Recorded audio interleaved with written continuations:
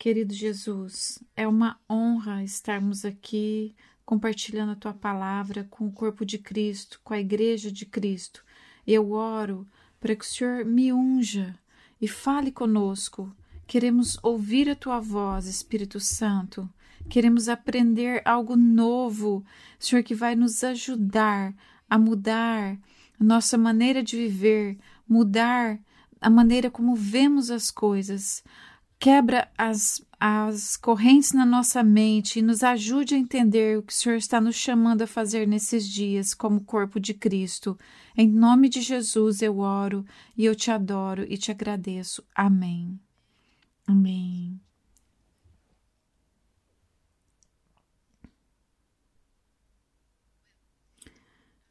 Bem, 2 semanas atrás eu compartilhei com a igreja sobre os muros de Neemias, vocês se lembram? E eu gostaria hoje de terminar essa palavra dando a segunda parte.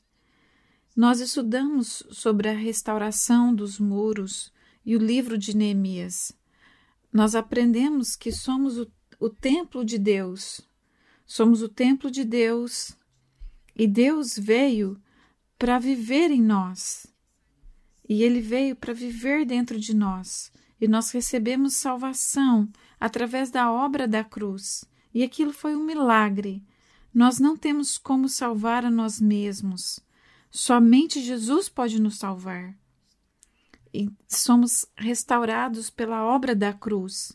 E o novo nascimento ocorre como um milagre instantâneo em nosso espírito. Mas a restauração da nossa alma é um processo. Diga para a pessoa do seu lado, a restauração é um processo. Amém?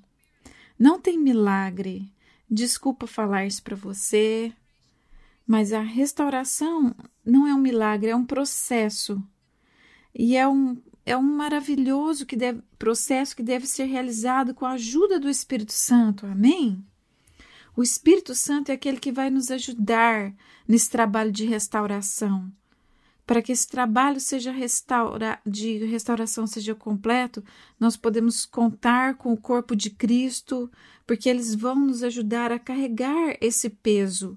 Porque quando a gente vem para Jesus, a gente tem tantos problemas. Você tem algum problema?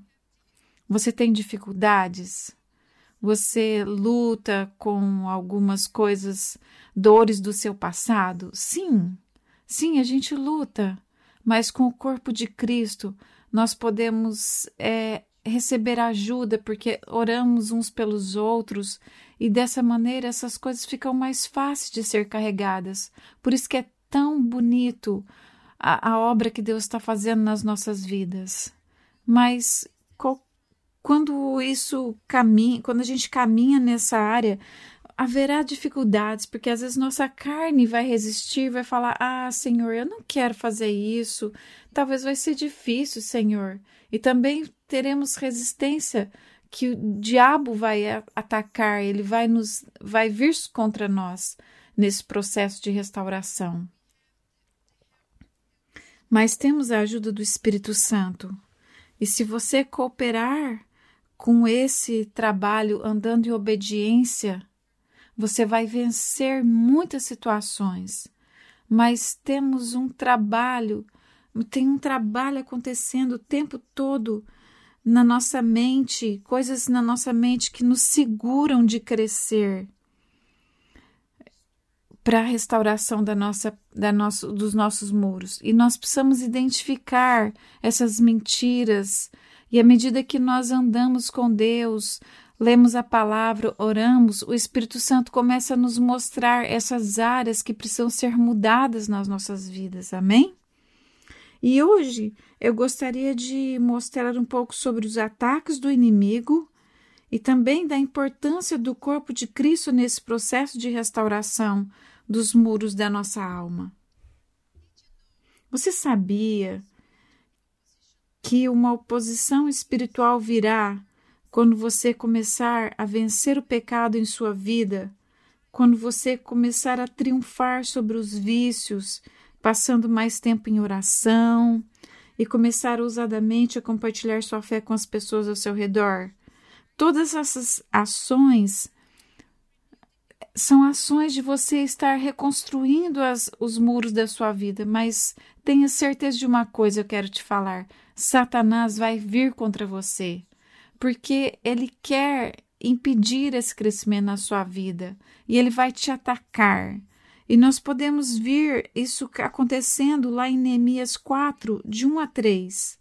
Vamos ler então, Neemias 4, de 1 a 3, diz assim: Sambalá ficou furioso quando soube que estávamos reconstruindo o muro. Ele indignou-se e zombou dos judeus. Disse isso na presença dos seus companheiros e dos oficiais do exército samaritano. O que esse punhado de judeus fracos pensa que está fazendo? Imagina que serão capazes de reconstruir o muro em um dia só porque oferecem alguns sacrifícios? Pensam que podem fazer algo com as pedras queimadas que tiraram de um monte de entulho? Tobias, o amonita, estava ao seu lado e comentou: basta uma raposa subir lá e esse muro de pedra desaba.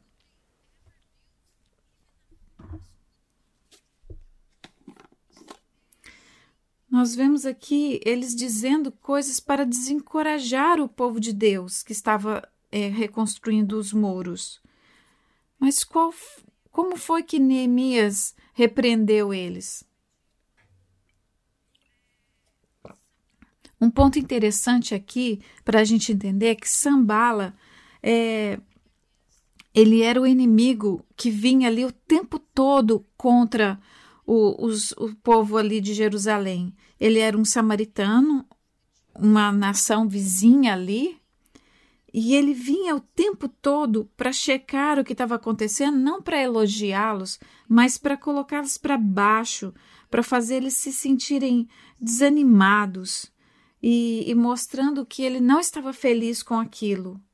E você sabe o que significa o nome de Sanballat? Significa espinheiro.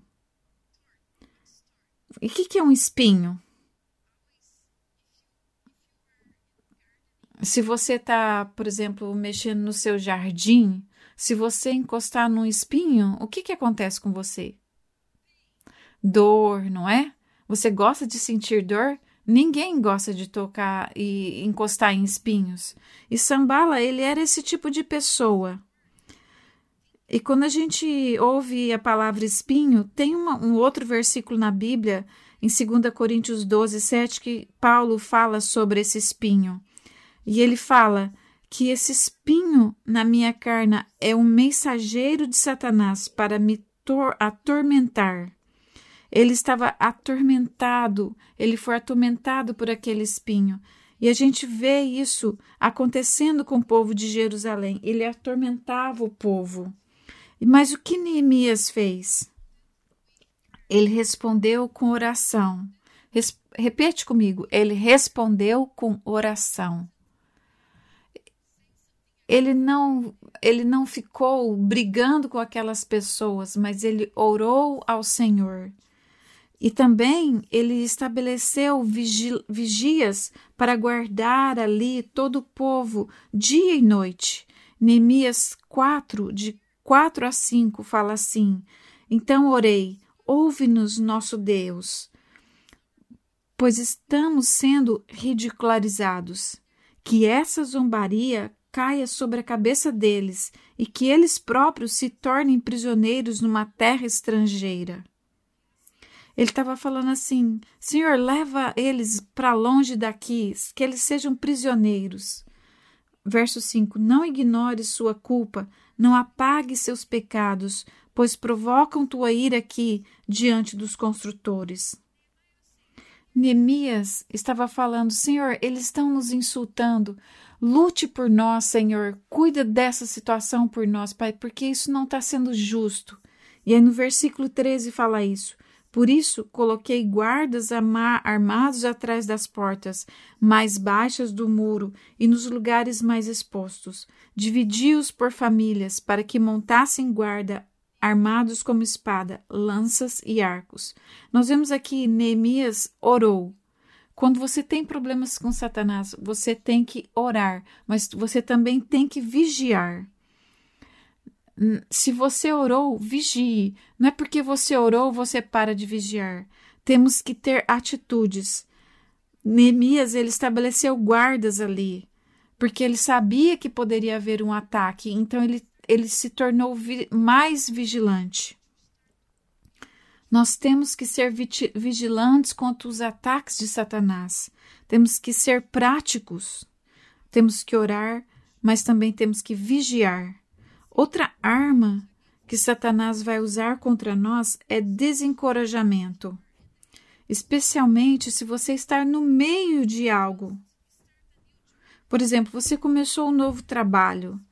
E no começo tudo era maravilhoso, mas agora tem esse colega de trabalho que ali está sempre causando problemas para você. Ou você está numa nova escola, uma nova cidade, um novo país. No começo você estava tão feliz. Novas coisas começando na minha vida, mas aí as coisas começam a ficar difíceis, e a única palavra que vem no seu pensamento é: eu vou desistir. Eu não vou continuar fazendo isso. Não, essa não é a palavra do Senhor para você. Você tem que se firmar, você tem que continuar lutando, porque isso é só um momento.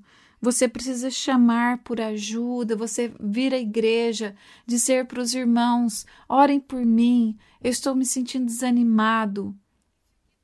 Se você desistir e você dar lugar ao espírito de desencorajamento, você está perdendo a esperança, você está se entregando às armas de Satanás, às estratégias dele, porque esse é o objetivo dele, destruir e desencorajar a você. Não desista.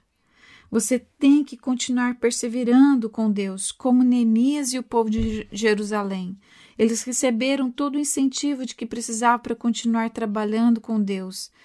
Neemias ali foi a voz chamando eles: não parem, continuem trabalhando, Deus está conosco.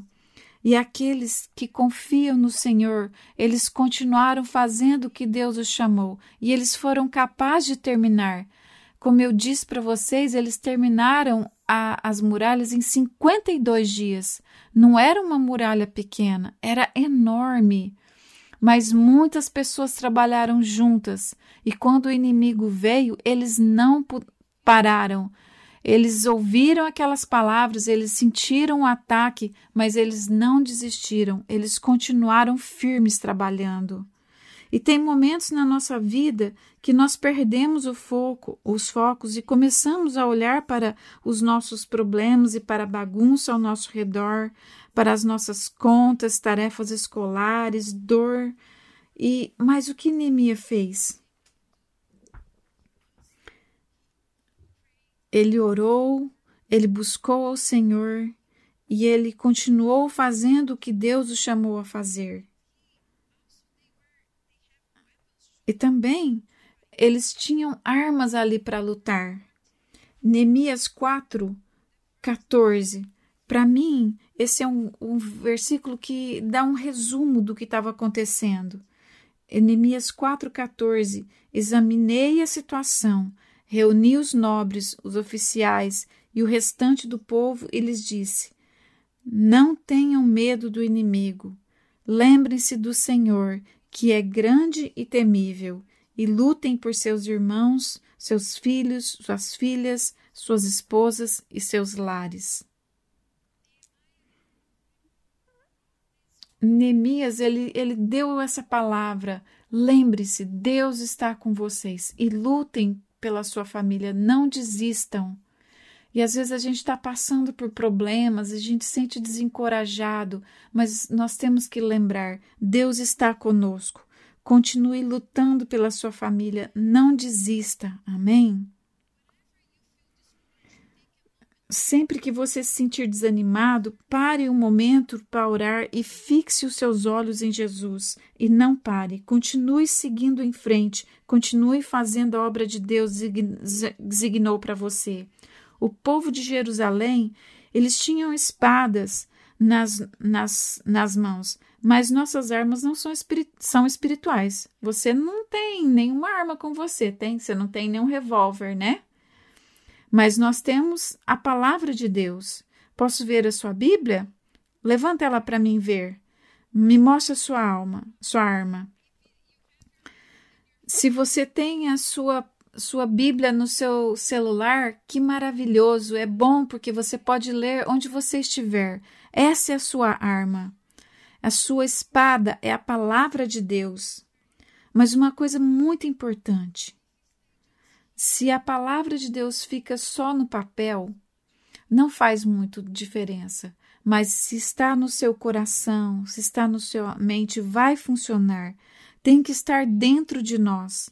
Você tem que comer a palavra de Deus. Somente com a palavra de Deus você vai poder lutar contra o inimigo da sua alma. Quando a gente lembra da luta de Jesus com Satanás ali em Mateus 4, o que Jesus usou para lutar contra o diabo? Foi a palavra de Deus. Ele dizia, o Senhor diz, e aí ele falava ali um texto. Somente com a palavra de Deus podemos lutar contra o inimigo. E eu tenho aqui um testemunho rapidinho. Eu tenho uma amiga que ela teve Covid lá no Brasil. E ela ficou na UTI por muitos dias. Eu acho que ela ficou mais de um mês na UTI. Ela teve que ficar com respiradouro e ela não podia fazer nada. Mas ela estava ali consciente. Mas não tinha pessoas ali ao redor dela. Mas ela estava com muito medo por causa da doença. E ela estava com medo de morrer. E você sabe o que ela usou para lutar contra o medo? A palavra de Deus. Mas não tinha ninguém ali para ler a palavra para ela. Mas a palavra que ela sabia, que ela aprendeu durante a vida dela, foi a palavra que ela usou para lutar contra o medo. Ela foi capaz de declarar a palavra de Deus e aquilo fez ela vencer essa batalha, porque ela tinha a arma dentro do coração dela.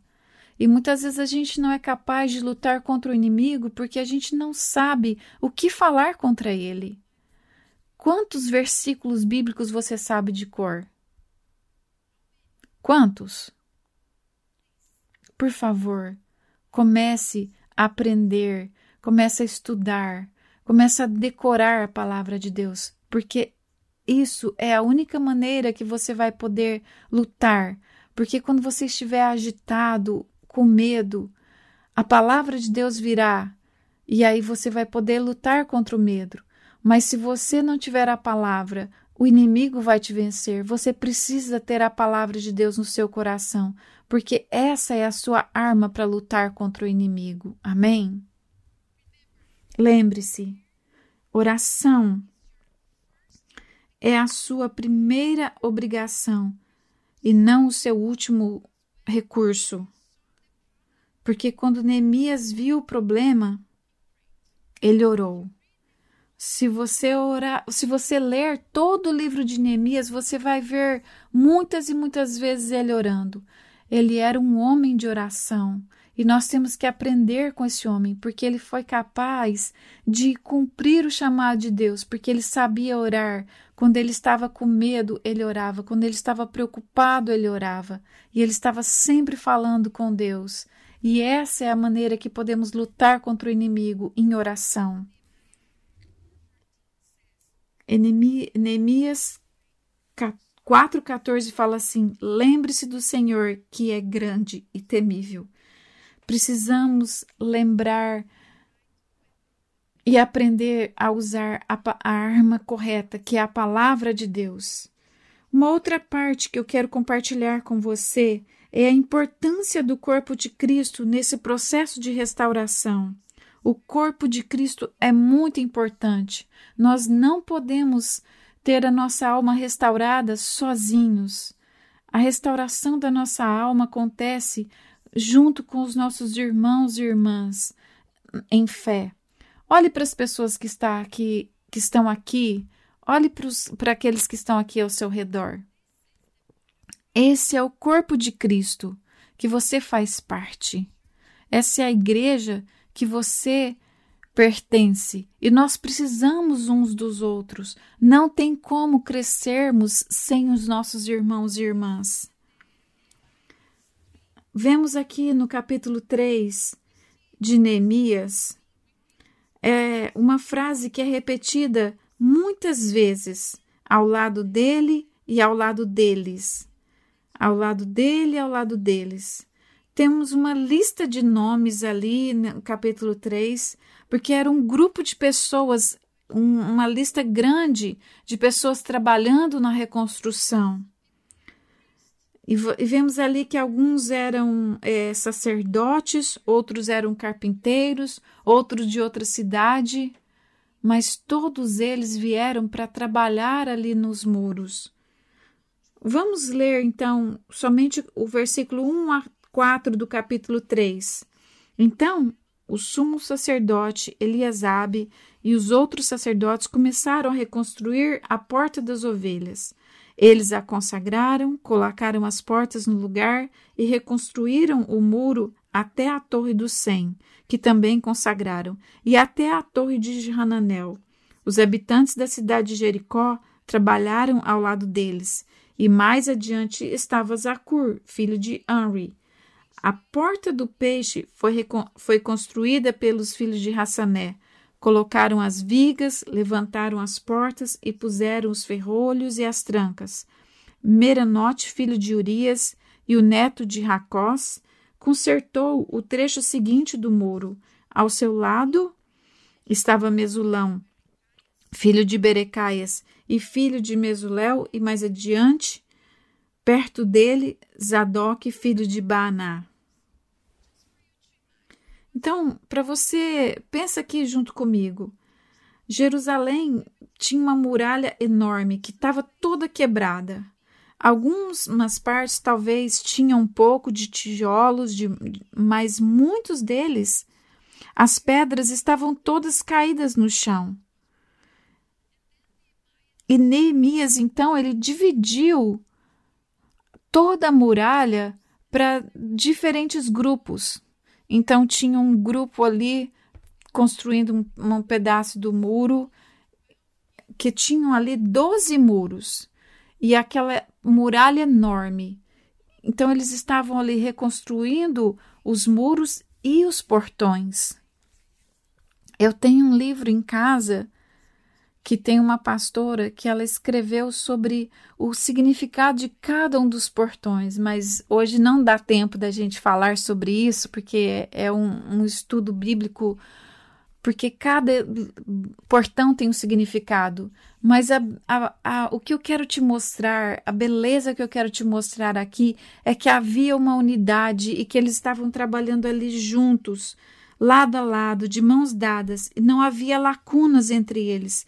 Então tinha um grupo trabalhando ali, outro mais à frente, e todos estavam juntos querendo ver que aquele muro fosse erguido, porque eles criam que uma muralha protege a cidade, e que a muralha, quando ela está erguida, mostra que a cidade tem uma glória.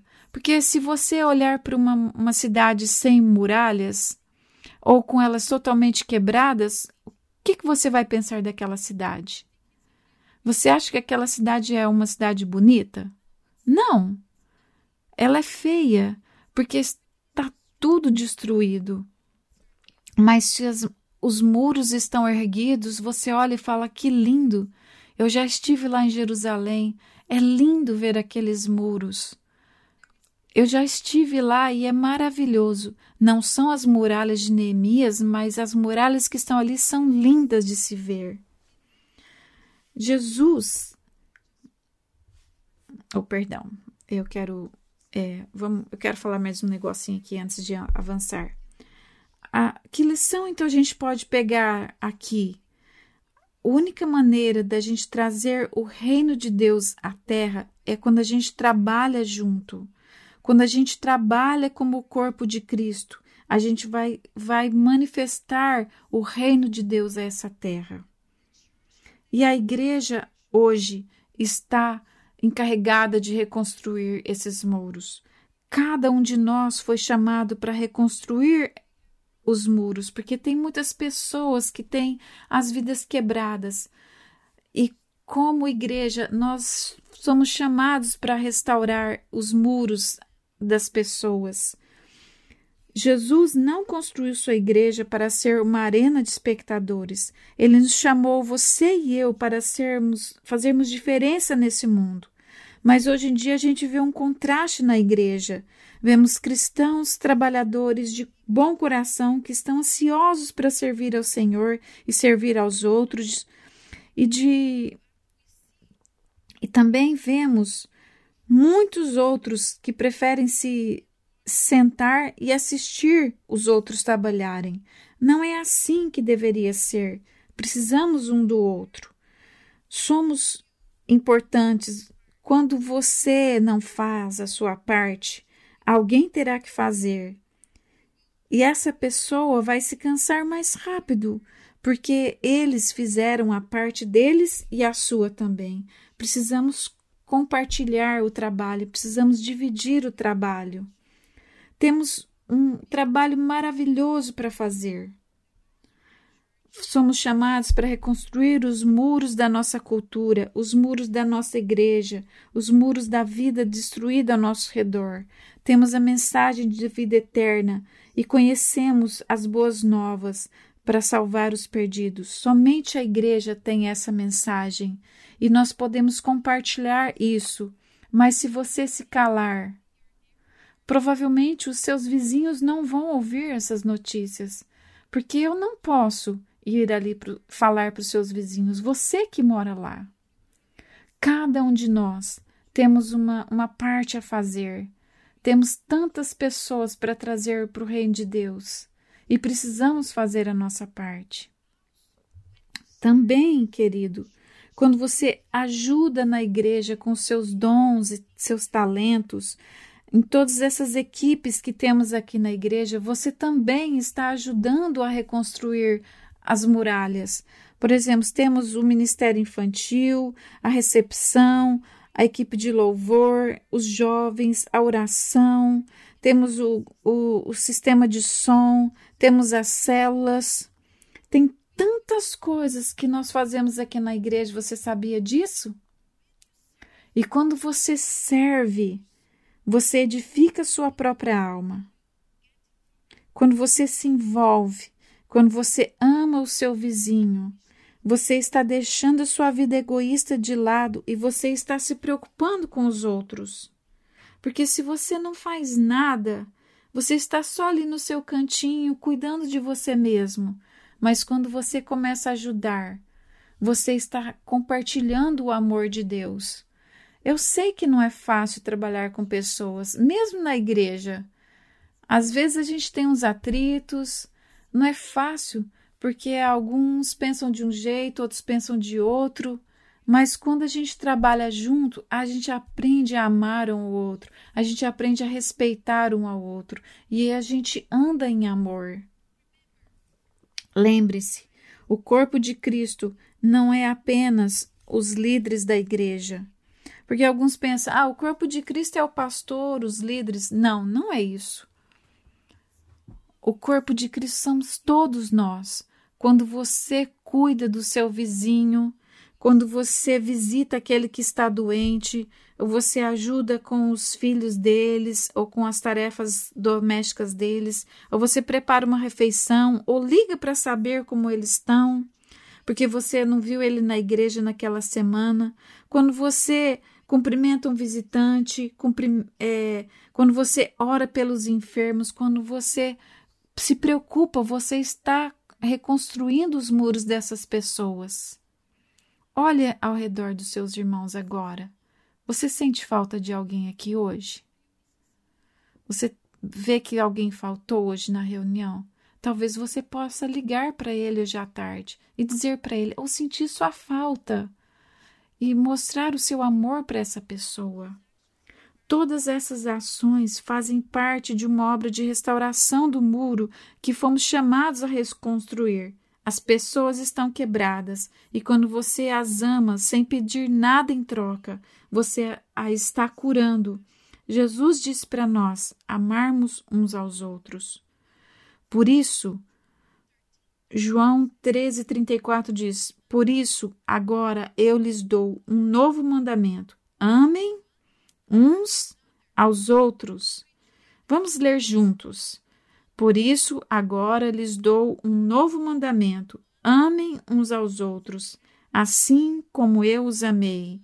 Vocês devem amar uns aos outros. Jesus disse isso para nós. Amem uns aos outros. E eu sei que às vezes não é fácil amar uma pessoa que é diferente, uma pessoa que pensa diferente da maneira que você cresceu, mas você cresce tanto quando você começa a fazer isso. Você aprende, você cresce quando você compartilha o que você tem. A única maneira de curar o coração das pessoas é por amor, é quando amamos verdadeiramente. Precisamos agir, precisamos ter atitudes. E tem tantos buracos nas nossas muralhas. E se poucas pessoas trabalharem, a gente nunca vai ver esses muros concluídos. E esses poucos trabalhadores provavelmente morrerão e o muro ainda ficará em ruínas. O inimigo continuará nos atacando através dessas mesmas brechas e a glória de Deus não se manifestará. Precisamos despertar e precisamos fazer a nossa parte nessa reconstrução das muralhas. Efésios 2, 20-22 diz assim: edificados sobre o fundamento dos apóstolos e dos profetas, tendo Jesus Cristo como pedra angular, na qual todo edifício é ajustado e cresce para tornar-se um santuário santo no Senhor. Nele vocês também estão sendo edificados, juntos, para se tornarem morada de Deus por seu Espírito. A única maneira que podemos crescer e vermos a glória de Deus à medida que nós nos aproximamos, nos unimos. Se você andar sozinho, você não tem como construir uma muralha. Você será apenas uma pedra sozinho. Você acha que uma pedra sozinho pode proteger uma cidade contra o inimigo? Mas uma pedra sobre outra pedra vai construir uma fortaleza enorme que será capaz de reter o inimigo. Muitas vezes nós estamos tendo problemas, lutando porque estamos andando sozinho. Não ande sozinho, junte aos seus irmãos, vá para a sua célula, fale sobre as suas lutas, compartilhe as suas dificuldades, peça oração, porque sozinho você será destruído. Sozinho você não vai a lugar nenhum, mas juntos nós podemos vencer nossos problemas. Amém? Vamos terminar. E lembre-se, quando você começa a vencer o pecado, quando você começa a vencer o vício, à medida que você passa mais tempo em oração e quanto você corajosamente compartilha a sua fé com as pessoas ao seu redor, a oposição espiritual virá, porque o objetivo do diabo é impedir o povo de Deus de crescer e fazer grandes coisas. Ele vai sempre tentar vir contra nós. Seja preparado para a batalha, esteja alerta e não dê espaço para pensamentos e palavras de incredulidade, desânimo ou dúvidas. Precisamos estar em guarda, sempre prontos para usar a espada e as ferramentas de trabalho.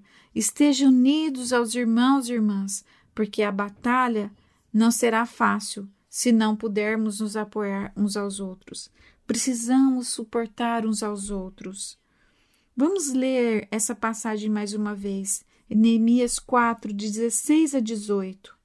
Dali em diante, porém, Apenas metade dos meus homens trabalhava, pois a outra metade ficava de guarda com lanças, escudos, arcos e couraças. Os líderes ficavam na retaguarda de todo o povo de Judá, construindo o muro. Os trabalhadores prosseguiam com a obra, com uma das mãos levando as cargas, enquanto com outras seguravam uma arma. Todos os construtores tinham uma espada presa à cintura, e o tocador de trombeta ficava comigo para dar o sinal de alerta. Então, nessa passagem, eu quero te relembrar. À medida que eles viram que vinha uma batalha contra eles, que Satanás estava vindo contra eles, o inimigo está vindo, o que eles escolheram fazer? Eles estavam ali vigilantes, tinham a espada deles, mas eles não desistiram de fazer o trabalho. Eles continuaram construindo as muralhas. E às vezes a gente vê problemas e a gente fica com medo, a gente para tudo, porque temos medo. A gente fica com medo, a gente começa a pensar, eu não sei se eu vou dar conta. Não desista. Quando Deus te chamou para fazer algo, continue. Mas tenha a espada nas suas mãos. Você luta contra o inimigo, mas continua fazendo a obra do Senhor. Foi isso que eles fizeram. Precisamos estar preparados para esse ataque. O ataque virá, mas temos que estar capaz de usar a espada para lutar contra o inimigo. A restauração das muralhas, temos que sempre lembrar, todos têm uma parte. Isso não é só o trabalho da liderança. Somos o corpo de Cristo. Somos chamados para restaurar o corpo de Cristo. Por favor, vamos nos levantar, vamos orar juntos agora. Todos nós aqui temos um grande trabalho a fazer. Fomos chamados a restaurar os muros da nossa sociedade, da nossa cultura, da igreja, das pessoas que têm as almas quebradas. E nós temos uma mensagem para salvar o perdido. E precisamos trabalhar juntos,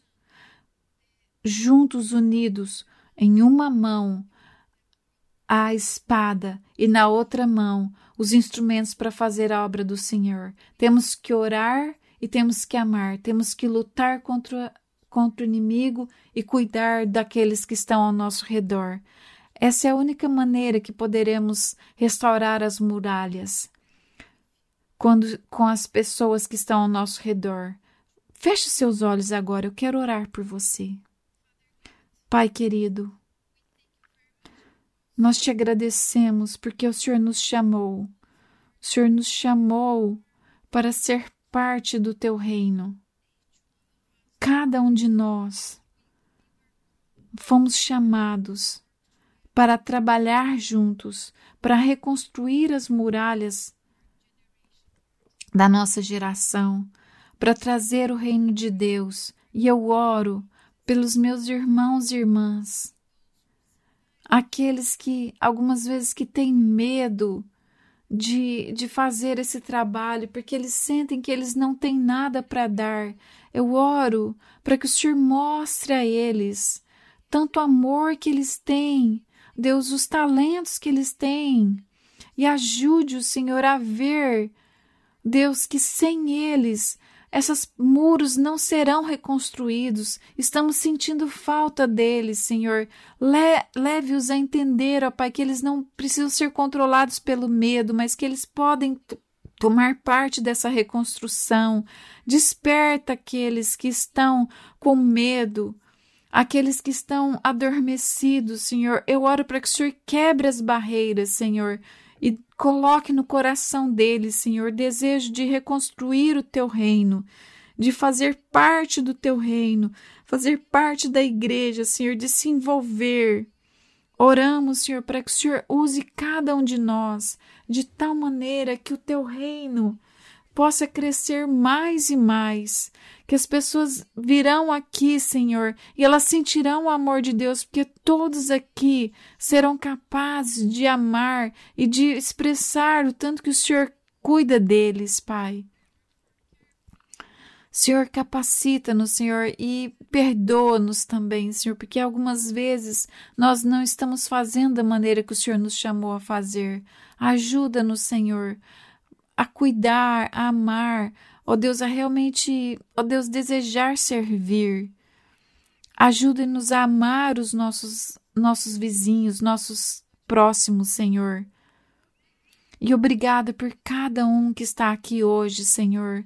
Eu oro para que o Senhor abençoe cada um essa semana, Senhor, e dê a eles uma semana maravilhosa. Em nome de Jesus, eu oro. Amém. Amém.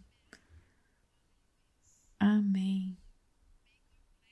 Que o Senhor te abençoe e te dê uma semana maravilhosa e que você possa ajudar a reconstruir os muros das pessoas ao redor. E se você sentiu falta de alguém, por favor, ligue para ele e fale para ele: eu quero te ver semana que vem.